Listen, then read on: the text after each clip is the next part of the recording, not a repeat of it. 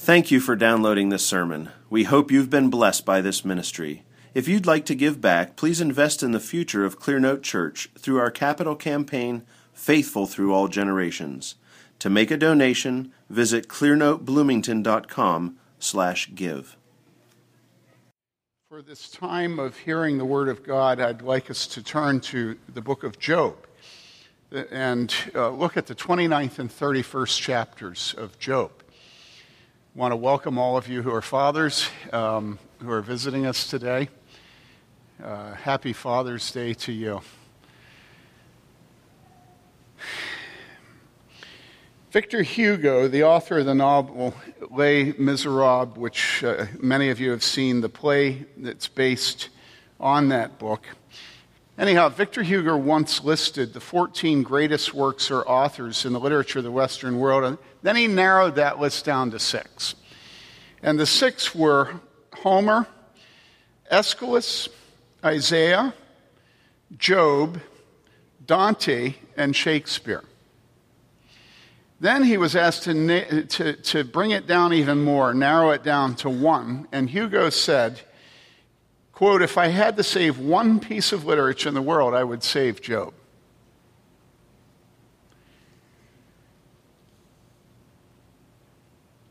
What it is a book. At the heart of it is a dialogue between Job and his friends on the theme of the nature and meaning of suffering. And suffering is everywhere. You live in the midst of suffering. This is what the Book of Common Prayer means when it says, in the midst of life, we live in death. And you can really separate men in this world, and that's inclusive of women. You can separate everybody in this world between those who hear the suffering of the world and bear it, and those who won't hear it and refuse to bear it. And if I may, a father is someone who hears the suffering of the world and feels called to bear it. Okay? That may be a very helpful definition of fatherhood to you. That a father sees the suffering and bears it. Helps to bear it. You know, we're praying this morning. Mary Lee has been taking care of Elias, the little baby, and Mary Louise, right? And so as we're praying, did you hear what I heard? I heard Mary Louise start to cry. I'd asked Mary Lee how it went this morning, and immediately Mary Lee started crying. And you know, I really don't appreciate that. You know? The whole reason you have a wife is to bear the suffering of the world so you don't have to. Have you not heard that definition of marriage? A better question is, have you not seen that definition of marriage? You know. Now, of course, I don't mean that, those of you who are visiting today. But then when I heard Mary didn't have her angry cry. If you noticed, it was a mournful, plaintive cry this morning. And you just think of the suffering that little one goes through because of her skin, because of her intestines, her stomach, her inability. And you just think, her life is a life of suffering. And then you begin to go out from her, and because her mother is my daughter, then you think of the suffering of Hannah. Then you think of the suffering. And everywhere you look in this room today are people who either do or do not recognize the suffering of this world and do or do not help to bear it.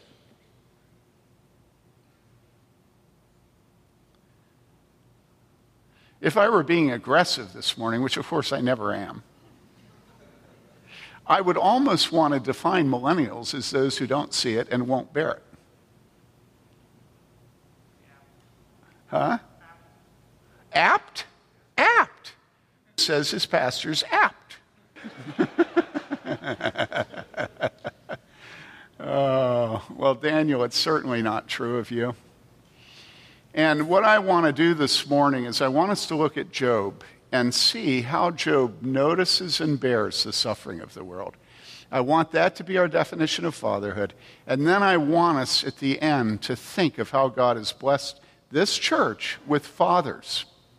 So that's where we're headed. So let's look at Job 29 and 30. This is the book that Victor Hugo would save. Now, at the heart of the book is a dialogue between Job and his friends on this theme of the nature and meaning of suffering. What philosophers in antiseptic discourse will refer to as theodicy. But there's no theodicy here in the book of Job, because everything is painfully real. Job suffered. And at the center of the book is his friends trying to deal with his suffering. Now, chapters 1 and 2 present a blow-by-blow account of each of these losses, as well as the response of Job and of his wife to the losses. First, Job's oxen and donkeys are stolen by his enemies, the Sabaeans, and they kill Job's servants who had been plowing the field with them. And then fire comes from heaven next, and it burns up Job's sheep and the shepherds who are guarding the sheep. And then Job's enemies, the Chaldeans, stole his camels and killed the servants guarding them. And then a great wind, like we had out here on Enright Road last night, a great wind came out of the wilderness. It blew down the house in which all of Job's kids were partying, having a feast. All right, and it killed all of them. The roof fell in on them. And how did Job respond to this? Well, Scripture tells us in Job 1, 21 and 22, that means Job, he said, "Naked I came from my mother's womb, and naked I shall return there. The Lord gave, the Lord has taken away. Blessed be the name of the Lord." And then this editorial comment of God, "Through all this, Job did not sin, nor did he blame God." Nor did he blame God. When the reader might be tempted to think things could not possibly get any worse for Job, Satan afflicts Job personally, covering his body with painful boils from head to foot. And great as that pain is, a greater pain now presents itself in the form of the faithlessness of his precious wife. Job's wife looks at what Job has lost and the pain he now suffers in his body, and she embraces a bitter spirit of unbelief, and she calls her husband to follow her in this wickedness. In Job 2, 9 and 10, then his wife said to him, "Do you still hold fast your integrity? Curse God and die." Some wife. Demonstrating his godliness, Job responded to his wife. He, Job, said to her, "You speak as one of the foolish women speaks.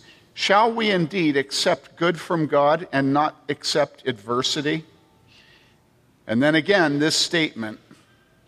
In all of this, Job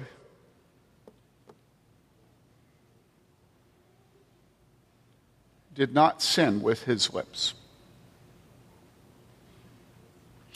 Now onto the scene come Job's friends, his three friends.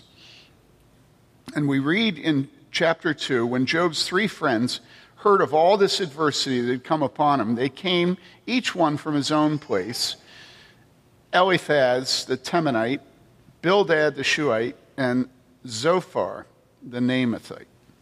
And they made an appointment together to come to do what? To sympathize with him and comfort him. We have a tendency, knowing how the story ends, to be very judgmental against Job's friends. And so many people many people talk an awful lot about how bad Job's friends are. But my guess is that most of us here could never rise to the level of the excellence of Job's friends. I think we're so far beneath Job's friends. And I think we should keep this in mind. Let me keep reading in chapter 2, verse 12. And it's speaking up their friends, when they lifted, and you remember that it says that they came to sympathize and comfort him, okay? And then it says, when they lifted up their eyes at a distance and did not recognize him. So they saw Job at a distance, they didn't recognize him. Well, you know why they didn't recognize him. His face was haggard. He probably lost weight. He was covered with sores, pus, boils, right? And when they didn't recognize him, they raised their voices and wept. How many times have you wept over the suffering of your friends? These are not cheap friends. And then it says, each of them tore his robe, and they threw dust over their heads toward the sky.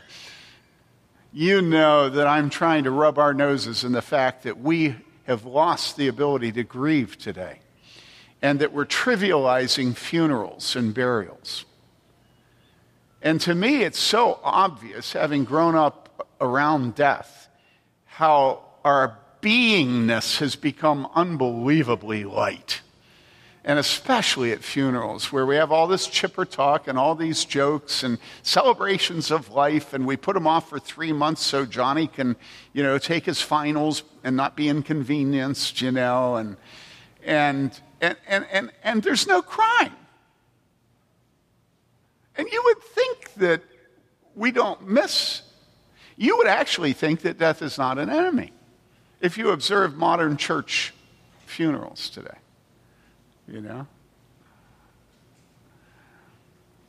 Well, none of this with Job's friends. They raised their voices and wept, and they were not being paid to do it. And then it says, each of them tore his robe, and they threw dust over their heads toward the sky.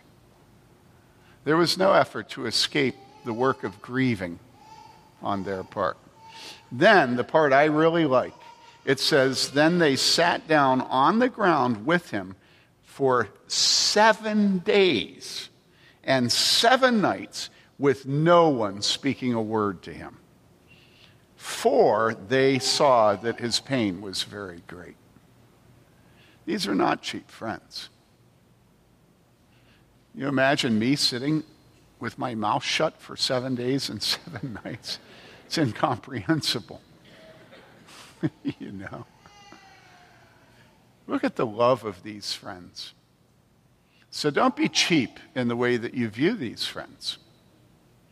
They didn't start saying the things they said, which were largely wrong. They didn't start saying them until after they had proven that they loved Job. So this brings us to the end of the 2nd chapter. And what happens in the next 27 chapters is a recounting of the back and forth dialogue between Job and his friends. And it goes on and on and on and on and on and on and on. And that's the center of the book.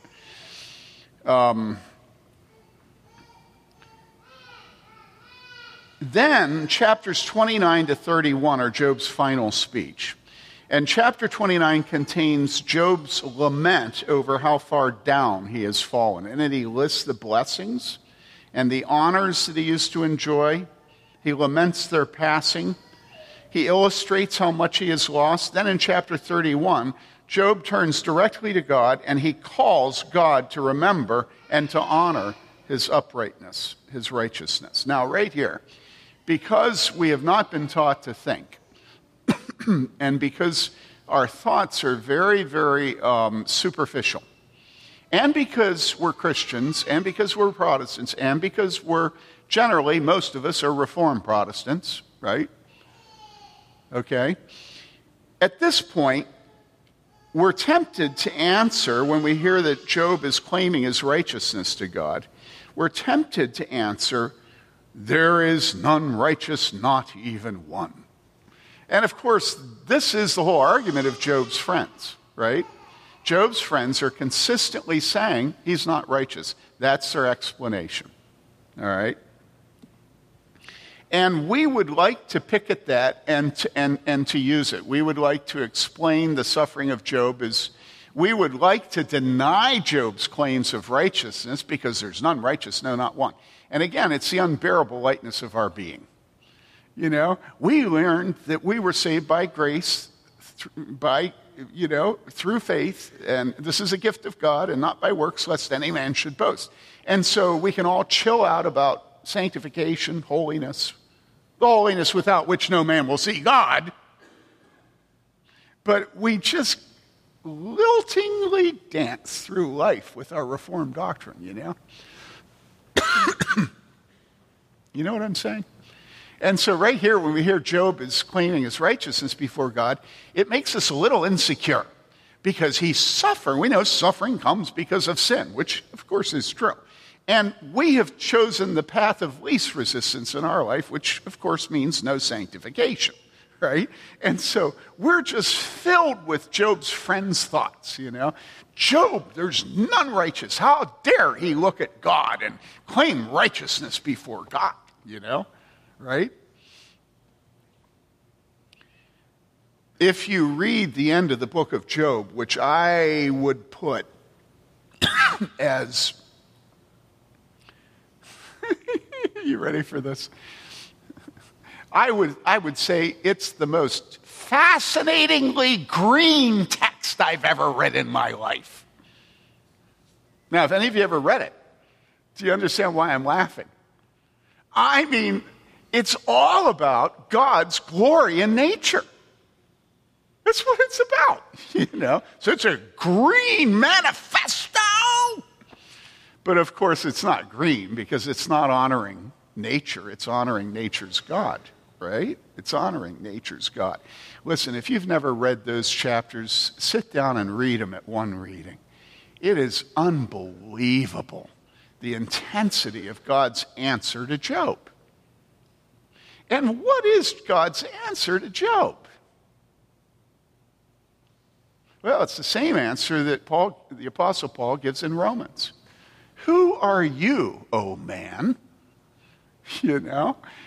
Oh my goodness, do you know how good I feel when I hear the Apostle Paul say that every time I cut grass? Something deep inside me is healed. Who are you, O man? And that's really a summary of the last few chapters of the book of Job, except that nature is used as an illustration of our, if I can coin a word, our puniness. Our utter sort of drop in the bucketishness. We are nothing. You ain't nothing, even if you are black. You ain't nothing, even if you are a man or a woman or a child or an American with an American passport. You ain't nothing because God is God, right? And that's how the book ends. But the end of the story is God gives everything back and more to Job, doubles it on him. And that's the book of Job. Now, remember, don't just pass off Job's claims of righteousness so that you don't have to deal with a man who is infinitely superior to you in his holiness. That's why you're doing it. You're doing it because you don't want to have to recognize that there's someone who actually loved God and tried to be like him, right? So can all of us have big enough minds and hearts and small enough egos to listen to Job without being censorious? Okay? You okay? All right, okay. I don't want to hurt your feelings, but here it comes. All right. Now we're going to read Job's chapter 29 and Job chapter 31. Job 29. And Job again took up his discourse and said, so we're going into the lament. Oh, that I were as in months gone by, as in the days when God watched over me, when his lamp shone over my head, and by his light I walked through darkness, as I was in the prime of my days, when the friendship of God was over my tent, when the Almighty was yet with me and my children were around me. Ha ha ha. Oh yeah. He doesn't say that. That's not in the text. I added that. I was looking at Alex with his children. Yeah, okay. When my children were around me, when my steps were bathed in butter, and the rock poured out for me streams of oil. When I went out to the gate of the city, now you have to understand the gate of the city. The gate of the city is the place where men, sorry women, where men did the work of leadership and authority. If you had a contract to make, you went there to make the contract and have witnesses, okay? If you had a complaint, you went there to make complaint and have the men of the city make their judgments. If you needed a judge, you'd go to the court at the public gate. But it was an informal, formal thing. That's where they all met, and that's where they adjudicated and contracted and did everything related to the, shall we say, the ministry of external affairs of human civilization. All right? And so Job would go to the public gate, to the gate of the city. When I went out to the gate of the city, when I took my seat in the square, the young men, now this is the reception. This is the reception that Job had when he showed up in this place of public authority and leadership. Listen to it. It says, the young men saw me and hid themselves. They hid themselves. And the old men arose and stood, like you do for a woman who walks in a room. It shows honor. The princes stopped talking and put their hands on their mouths. The voice of the nobles was hushed, and their tongue stuck to their palate. For when the ear heard it, it called me blessed, and when the eye saw it, it gave witness of me. In other words, everybody in there recognized the righteousness of Job.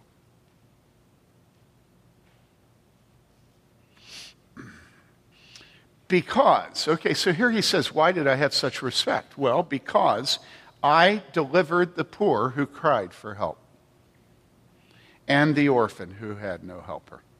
Oh. The blessing of the one ready to perish came upon me, and I made the widow's heart. So look at this, guys. Look at it. It's just drop-dead gorgeous. Job spent his life dealing with the suffering of the poor, the suffering of the orphan, the suffering of the person who is about to die, ready to perish, and the suffering of the widow. Okay? This is Job. Now, what's there not to like? What's there not to love? This is this man. He says, I put on righteousness and it clothed me. My justice was like a robe and a turban. More suffering. I was eyes to the blind and feet to the lame. Okay, you're watching this now. So you have the poor, the orphan, the dying, the widow, the blind, and the lame. I was a father, the needy. I was a father to the needy. I was a father to the needy. He took on him the responsibility for the poor, for the people that, the illegal aliens that we want to kick out of the United States of America. The poor. And I investigated the case which I did not know. He says, I broke the jaws of the wicked. How do you care for the poor and bear their suffering without busting the chops of the wicked? How can you do it? You have to become an aggressor if you're going to care for those who suffer, right? I mean, you know this, right? I broke the jaws of the wicked and snatched the prey from his teeth. In other words, much suffering in life is a result of the wickedness of men. And you can't care for the sufferer and take on yourself their suffering without stopping the oppression and snatching out of the jaws of the oppressor. And we act as if there are no oppressors in America today. Or worse, if we think there are oppressors. Oh, brother, you don't get me started. The way that America today deals with where oppression is utterly foolish. If America thinks there's oppression somewhere, the one sure thing you know is there's no oppression there. I mean, honestly, it's almost that true. Prophets are never popular. My wife reminded me of that this week. And so if there's a social justice cause that's popular, please don't jump on the bandwagon. And if you do, would you please hide it from me? Because I want to love you. And so here he is, breaking the jaws of the wicked and snatching the prey from his teeth.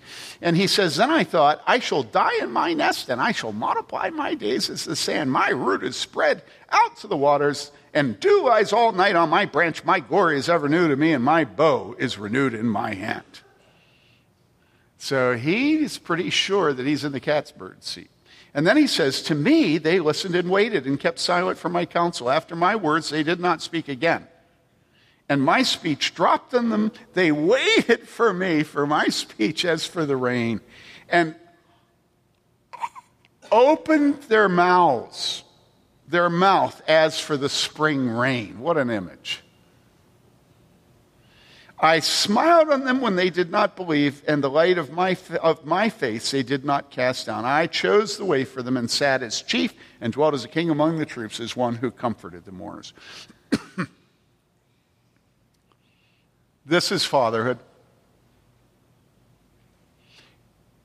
This is fatherhood regardless of whether somebody's married or single. This is fatherhood regardless of whether he and his wife are able to have children or not. This is fatherhood regardless of whether the man is 12, 14, 16, 18, or 78. Fathers take responsibility, and they take responsibility at the places other men won't. And those places are always the places of suffering. Do you understand that? They're the places that nobody else wants to stand. They're the places that if you take responsibility, you will be alone. That's fatherhood.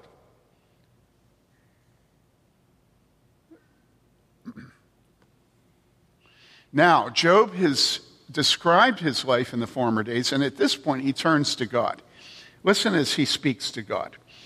Job 31, beginning with verse 1, he says, I have made a covenant with my eyes. How then could I gaze at a virgin? We all know what that's about, eh? And what is the portion of God from above, or the heritage of the Almighty from on high? Is it not calamity to the unjust and disaster to those who work iniquity? Does he not see my ways and number all my steps? So here he's describing God's character. He misses nothing. You all see this. And then he says this to God, having just confessed God's omniscience. He then says this, if I have walked with falsehood, and my foot has hastened after deceit, let him weigh me with accurate scales, and let God know my integrity. This is calling down judgment from God if he's lying about his integrity.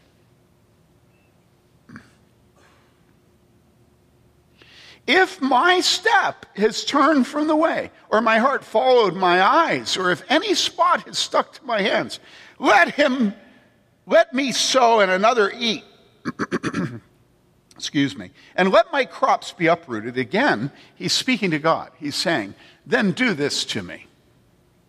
If my heart has been enticed by a woman, or I have lurked at my neighbor's doorway. We all know what that's about. May my wife grind for another, and let others kneel down over her. For that would be a lustful crime. Moreover, it would be an iniquity punishable by judges. For it would be fire that consumes to Abaddon and would uproot all my increase. Any of you men out there willing to say this to God about your lust? Huh? I'd like to hear one no. You wouldn't say this to God. Admit it. He goes on, he says, if I have despised the claim of my male or female slaves, we're so certain that, slavery is just always the epitome of evil, and we justify the slavery of the American South based on Scripture. Okay, fine. You want to see whether or not the chattel slavery of the South was like biblical slavery? Here we go. You're listening to this? If I have despised the claim of my male or female slaves when they have filed a complaint against me. This is the slavery of Job. I have not even failed to listen to a woman slave when she has a complaint against me.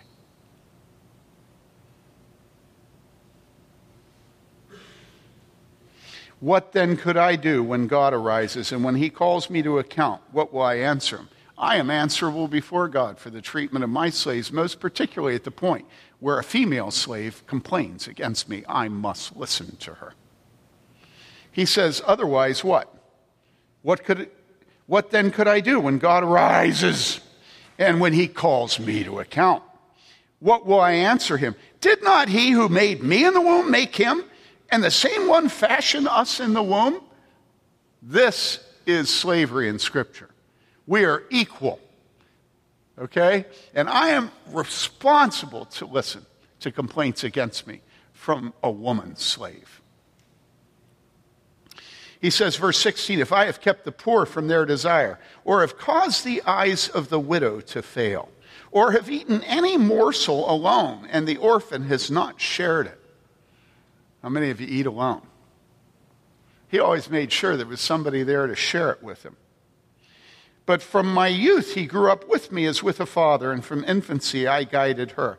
If I have seen anyone perish for lack of clothing, or that the needy had no covering, if his loins have not thanked me, and if he has not been warmed with the fleece of my sheep, if I have lifted up my hand against the orphan, and then notice this, because I saw I had support in the gate. You know, Roe v. Wade, well, the Supreme Court made the decision. Abortion's legal. We have support in the gate. And that's everything in America now. The courts are just willy-nilly trashing all of God's laws. And so we have a perfect opportunity to say, well, I have support in the gate. Job says, I never let support in the gate determine my actions. Never. Job, okay, you ready for this? Job obviously didn't properly understand or appreciate precedent.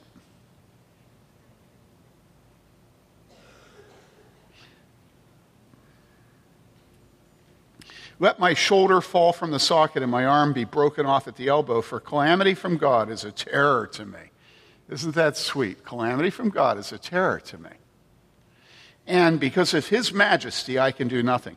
If I have put my confidence in gold and called fine gold my trust, if I have gloated because my wealth was great and because my hand had secured so much, if I have looked at the sun when it shone or the moon going in splendor, and my heart became secretly enticed in my hand threw a kiss from my mouth. That too would have been an iniquity calling for judgment, for I would have denied God above. And this is what all of, well, okay, maybe not all. I do know somebody at Scripps who's godly. But almost all the science and naturalism and evolutionary talk and green and all of this stuff is the worship of the creation instead of the creator. It doesn't redound to the glory of God unless it's Al Parker, and Al Parker's weird. You know? We're not doing science and studying nature so that we are better at worshiping God. And so we just have this constant worship of creation that requires us to rid the earth of man, of his consumption, of his energy needs, of his number of children, of even his body in the ground. You got to burn it, you know, the body. You can't take up good ground with a body, you know. And this is the worship of the creation instead of the creator that's going on all around you. I hope your teeth are constantly on edge over this. And Job says it would have been iniquity, and I would have denied God above. When you see green that honors God, you know, environmentalism honors God, that's good environmentalism. But how often is science and green glorifying God. And I mean explicitly. It is he who hath made us, not we ourselves. That's what you always have to keep in mind when you hear about stuff like this. Have I rejoiced at the extinction of my enemy, or exalted when evil befell him? No, I have not allowed my mouth to sin by asking for his life in a curse. Have the men of my tent not said, who can find one who has not been satisfied with his meat? Job shared his meat with everyone. The alien has not lodged outside, for I have opened my doors to the traveler. This again, I'm telling you people, our doors are to be open to Mexicans. Do you hear me? They are aliens. You say, illegal aliens. I say, hey, what were the Israelites when they tried to go through those countries on their way out of Egypt? You know, those countries all had laws that you could not violate their borders. And so guess what? They told the Israelites, no, you may not pass through our land. They had every right to do that, didn't they? Right? And what happened to them if they didn't allow Israel to go through their land? We better be Christian first and not patriotic as we understand it first in this country. Because God is very serious in the Old Testament about the sojourner in our midst. And guess what? Job was righteous and Job cared for the alien. Just like Lot. Lot didn't let him sleep in the center of town. He brought him in his home. Job brought the alien in his home. Okay? All right? And that's not political, that's just biblical. Although you'll argue that I'm being political. And I'm not in favor of breaking the laws, but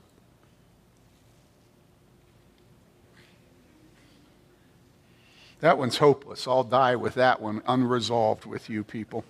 But anyhow, I'll keep going and be more predictable now. Okay. Have I covered my transgressions like Adam by hiding my iniquity in my bosom, because I feared the great multitude, and the contempt of families terrified me, and kept silent and did not go out of doors?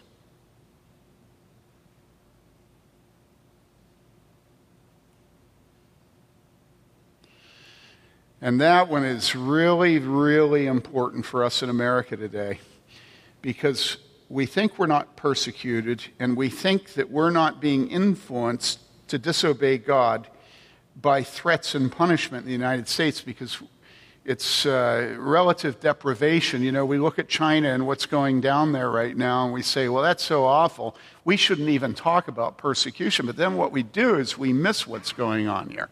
And the fact is, all it takes is a tiny little threat of disapproval from our great-great-great-great-grandmother to keep Christians from honoring God. Because we're so soft and so fearful, and we want people's approval so badly. You could almost say that evangelism over the last century has been transmogrified into a desperate search for approval by Christians. You know? Do you know what I mean? It's like we just are so eager to make it clear to everyone that they don't have to give up anything, and least of all our approval, if they'll just come to Jesus. You know, my dad lampooned it back when he was writing 40 years ago as friendship evangelism. You know, friendship with the world, of course, you know. And so Job says, what? Look at what he says.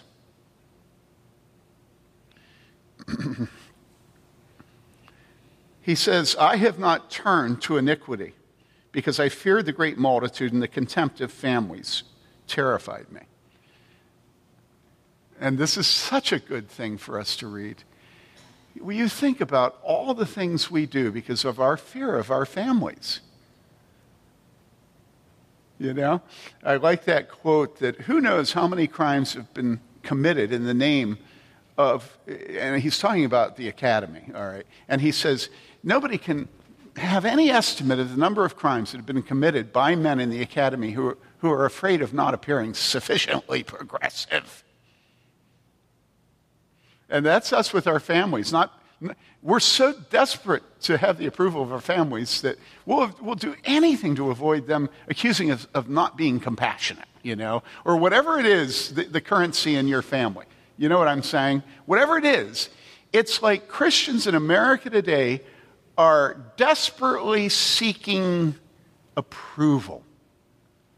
And so when we read Job saying, hey, listen, guys, I didn't fear the great multitude and sin because of it, and I wasn't running from the contempt of families, and I wasn't in terror over having family.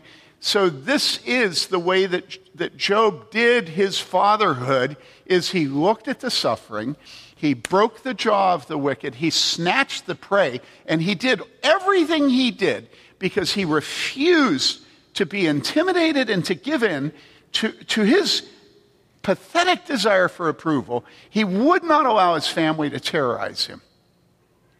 He would not allow his righteousness to be corrupted by pressure from other people.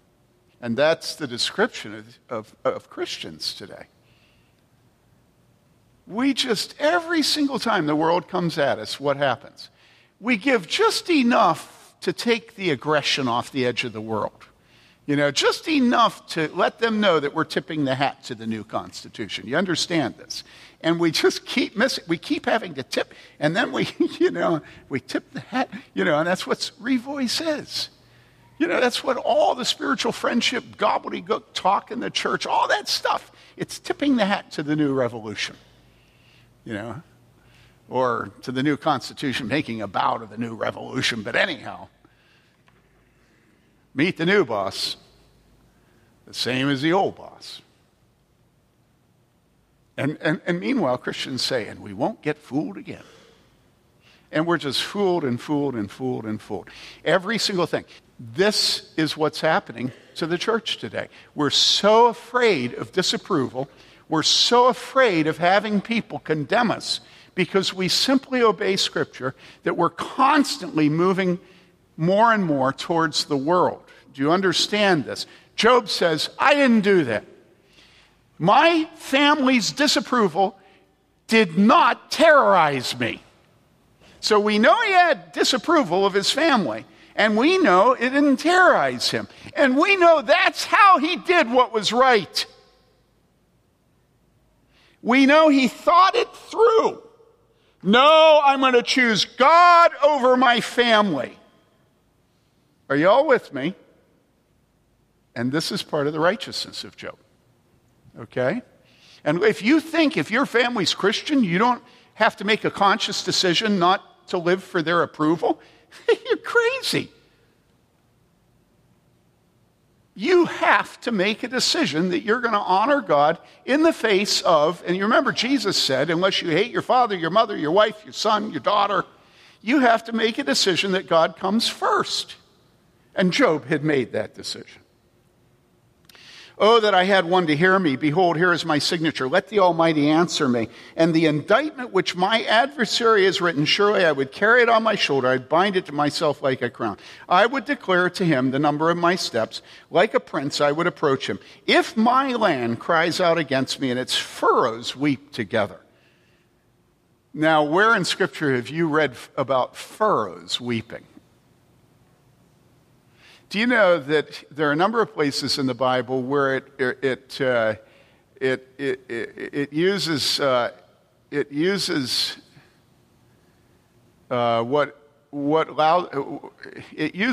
anthropomorphisms to refer to the soil, to the ground. It treats the ground and the soil as if it's a person. And do you know where most of those things are? Most of them are. It happens in referring to the Canaanites in the Promised Land.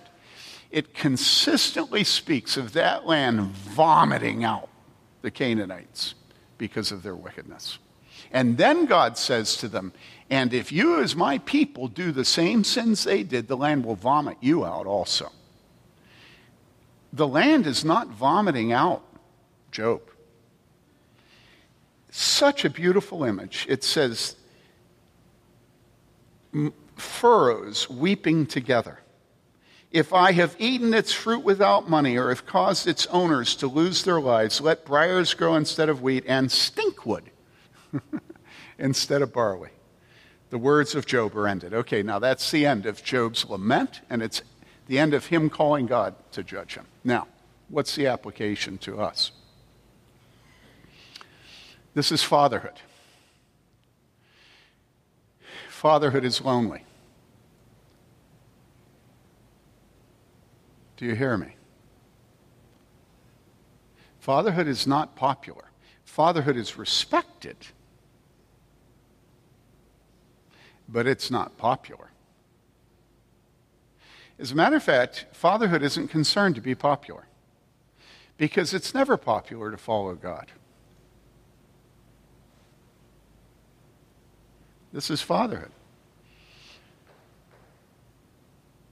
And fatherhood lives for the approval of God. And because it lives for the approval of God, it lives at the nexus of human suffering and need.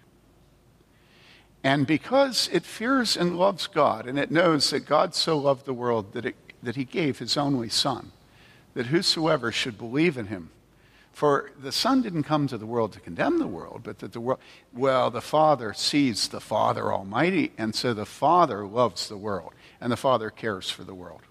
There is not a moment in the Father's life where he sees need and suffering that he does not himself personally feel like he is responsible. This is fatherhood. Now, I'm not saying that he always does the right thing. And that's the thing that you women have to just sort of chill out about. Sort of, kind of. For heaven's sakes, your husband is wrong. So what? You know, imagine how much more wrong he'd be if he lived for your approval. You know, you can always improve the discipline of your husband, of your children. I know. There's so many things he doesn't know when he disciplines them. And you can improve the way he talks to other people at church. You can give him mint so his breath isn't bad. You know, women are a male improving machine. But for heaven's sakes, please, mothers, don't take away the initiative of your sons in growing to be fathers. A young man trying to be a father is a very gangly and awkward individual. You know? And it's because he wants to do what's right. And so he's going to fall. Imagine if mother birds didn't allow their baby birds to fly until they were able to soar. You know.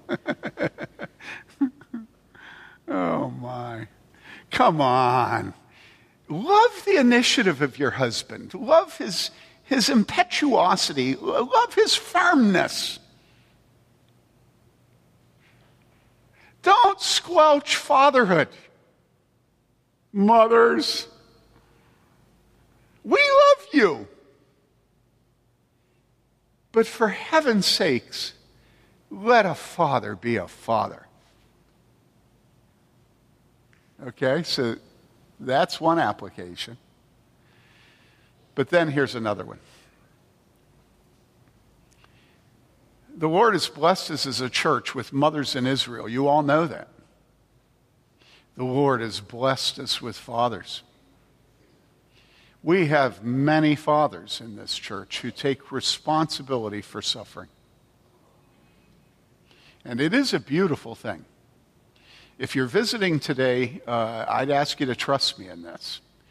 But this is a church that's filled with men who take responsibility. And I could use a lot of illustrations. But there's one man who's hiding his head from me right now. He's sitting behind Curtis, who does have a large head. There you are. Yeah, you don't think you're a father. You just think you're, yeah. But think of what you did recently where you took responsibility for pain and a problem, and you brought it to the attention of a pastor. Would you remember that, please? Yeah, I'll tell you afterwards. And it was excellent. And you often do this. You often take responsibility, and it's a beautiful thing to see in you. And I know that you think I'm crazy, but I think I could get a lot of elders to agree with me. So you be encouraged by that. But I want to talk about another man this morning. I could go through so many men in this church, but I want to tell you a little something about a man here who is about as hard-headed and hard to convince of anything as any man I've ever met in my life. And that's Mike. I mean, have you ever tried to convince Mike about anything? Have any of you ever tried? Lisa, you better put your hand up.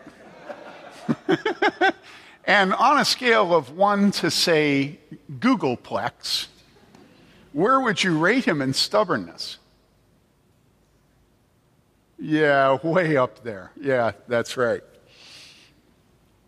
So this last week we had an elders meeting, and Mike came into the elders meeting, reported on negotiating a new loan for the church. He'd consolidated some loans, and he had talked to the bank. How many times do you think he talked to the bank?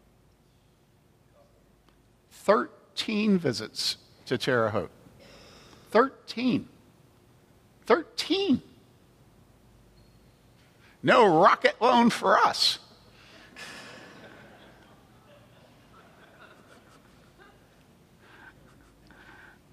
We don't care about Quicken. We're happy to be slowing as long as it getting us the goodin'. And boy, did it. You wouldn't believe. But Mike gave us a history of his negotiation of our loans. And do you know that since 2007, when we took out a $1.3 million loan and it's a commercial loan, right? Since 2007, our loan rates have almost always hovered within half a point of prime. And it's a commercial loan. This stuff is unheard of. And often it was under prime. And so you say, well, yeah, Mike knows money. Okay, you're going to dismiss Mike's fatherhood like that, huh? You have absolutely no idea of Mike's compassion and care for people who suffer. One of my favorites is a man in our church who was just completely in bondage to pornography. You know, Mike would come over every week or two at a scheduled time, and he would meet with that man. He would drive 50 minutes in, 50 minutes home in the evening to find a time he could meet with that man and help that man to fight that sin.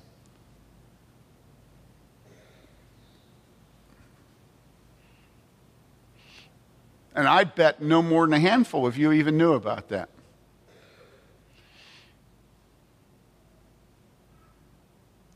Listen, if you want something done, if you want counsel, do you know that Mike has given counsel in this church over and over again that the people have just said, I'm not going to do that. And he just keeps freely giving his counsel to us as a church. Do you know, there's hardly anybody in this church, there may be 1 or 2 people that I could ask Mike to do something to help anybody in this church, and he would instantly do it. And is it a surprise that a man who personifies the care for the suffering of Mike, is it a surprise that he's stubborn? I mean, it kind of goes together, right? He has to be hard-headed in order to have such firm principles of serving anybody that asks. You say, well, Mike's a sinner. And my response is, well, of course he's a sinner. Of course he is. But do you know how he has, from the time he came to this church, he has lovingly cared for us? And by the way, I'm not saying this because I'm worried about Mike's reputation. I'm not at all worried. Not in the least. But I was just struck as I prepared to preach with the way that God has provided for us. Mary Lee and I were talking about this. I was talking to other pastors after he met with us. How God has provided for us as a church by having a man who thinks of himself, he's not, but he thinks of himself as a country hillbilly farmer. And it just got in his head that he was going to drive 50 minutes from way out in, I don't know where he lives, it's somewhere out there, to come to this church. And from the moment he came here, he has blessed us. And there's an awful lot of men in this church who have done the same. You think about the blessing that Bob has been. How many marriages he's been one of the groomsmen or the best man. I asked him this week, and I think he said 85, is it? 85. Think of the men that Bob has cared for as they care for him.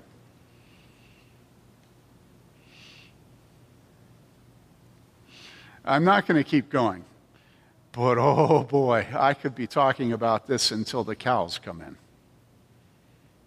And listen, people, let's honor fatherhood. Your husband doesn't have to be perfect. Let him make some mistakes. You know? Either that or show him that what he thinks is a mistake actually isn't. That he was actually doing it right where he thinks it's wrong. Now that would be a good wife. Honey, I know that you feel like you did what was wrong there, but may I encourage you and tell you that where you think you're wrong, you're actually right. And where you think you're right, you're actually wrong. No, that's a joke. Okay, let's come to the Lord's table.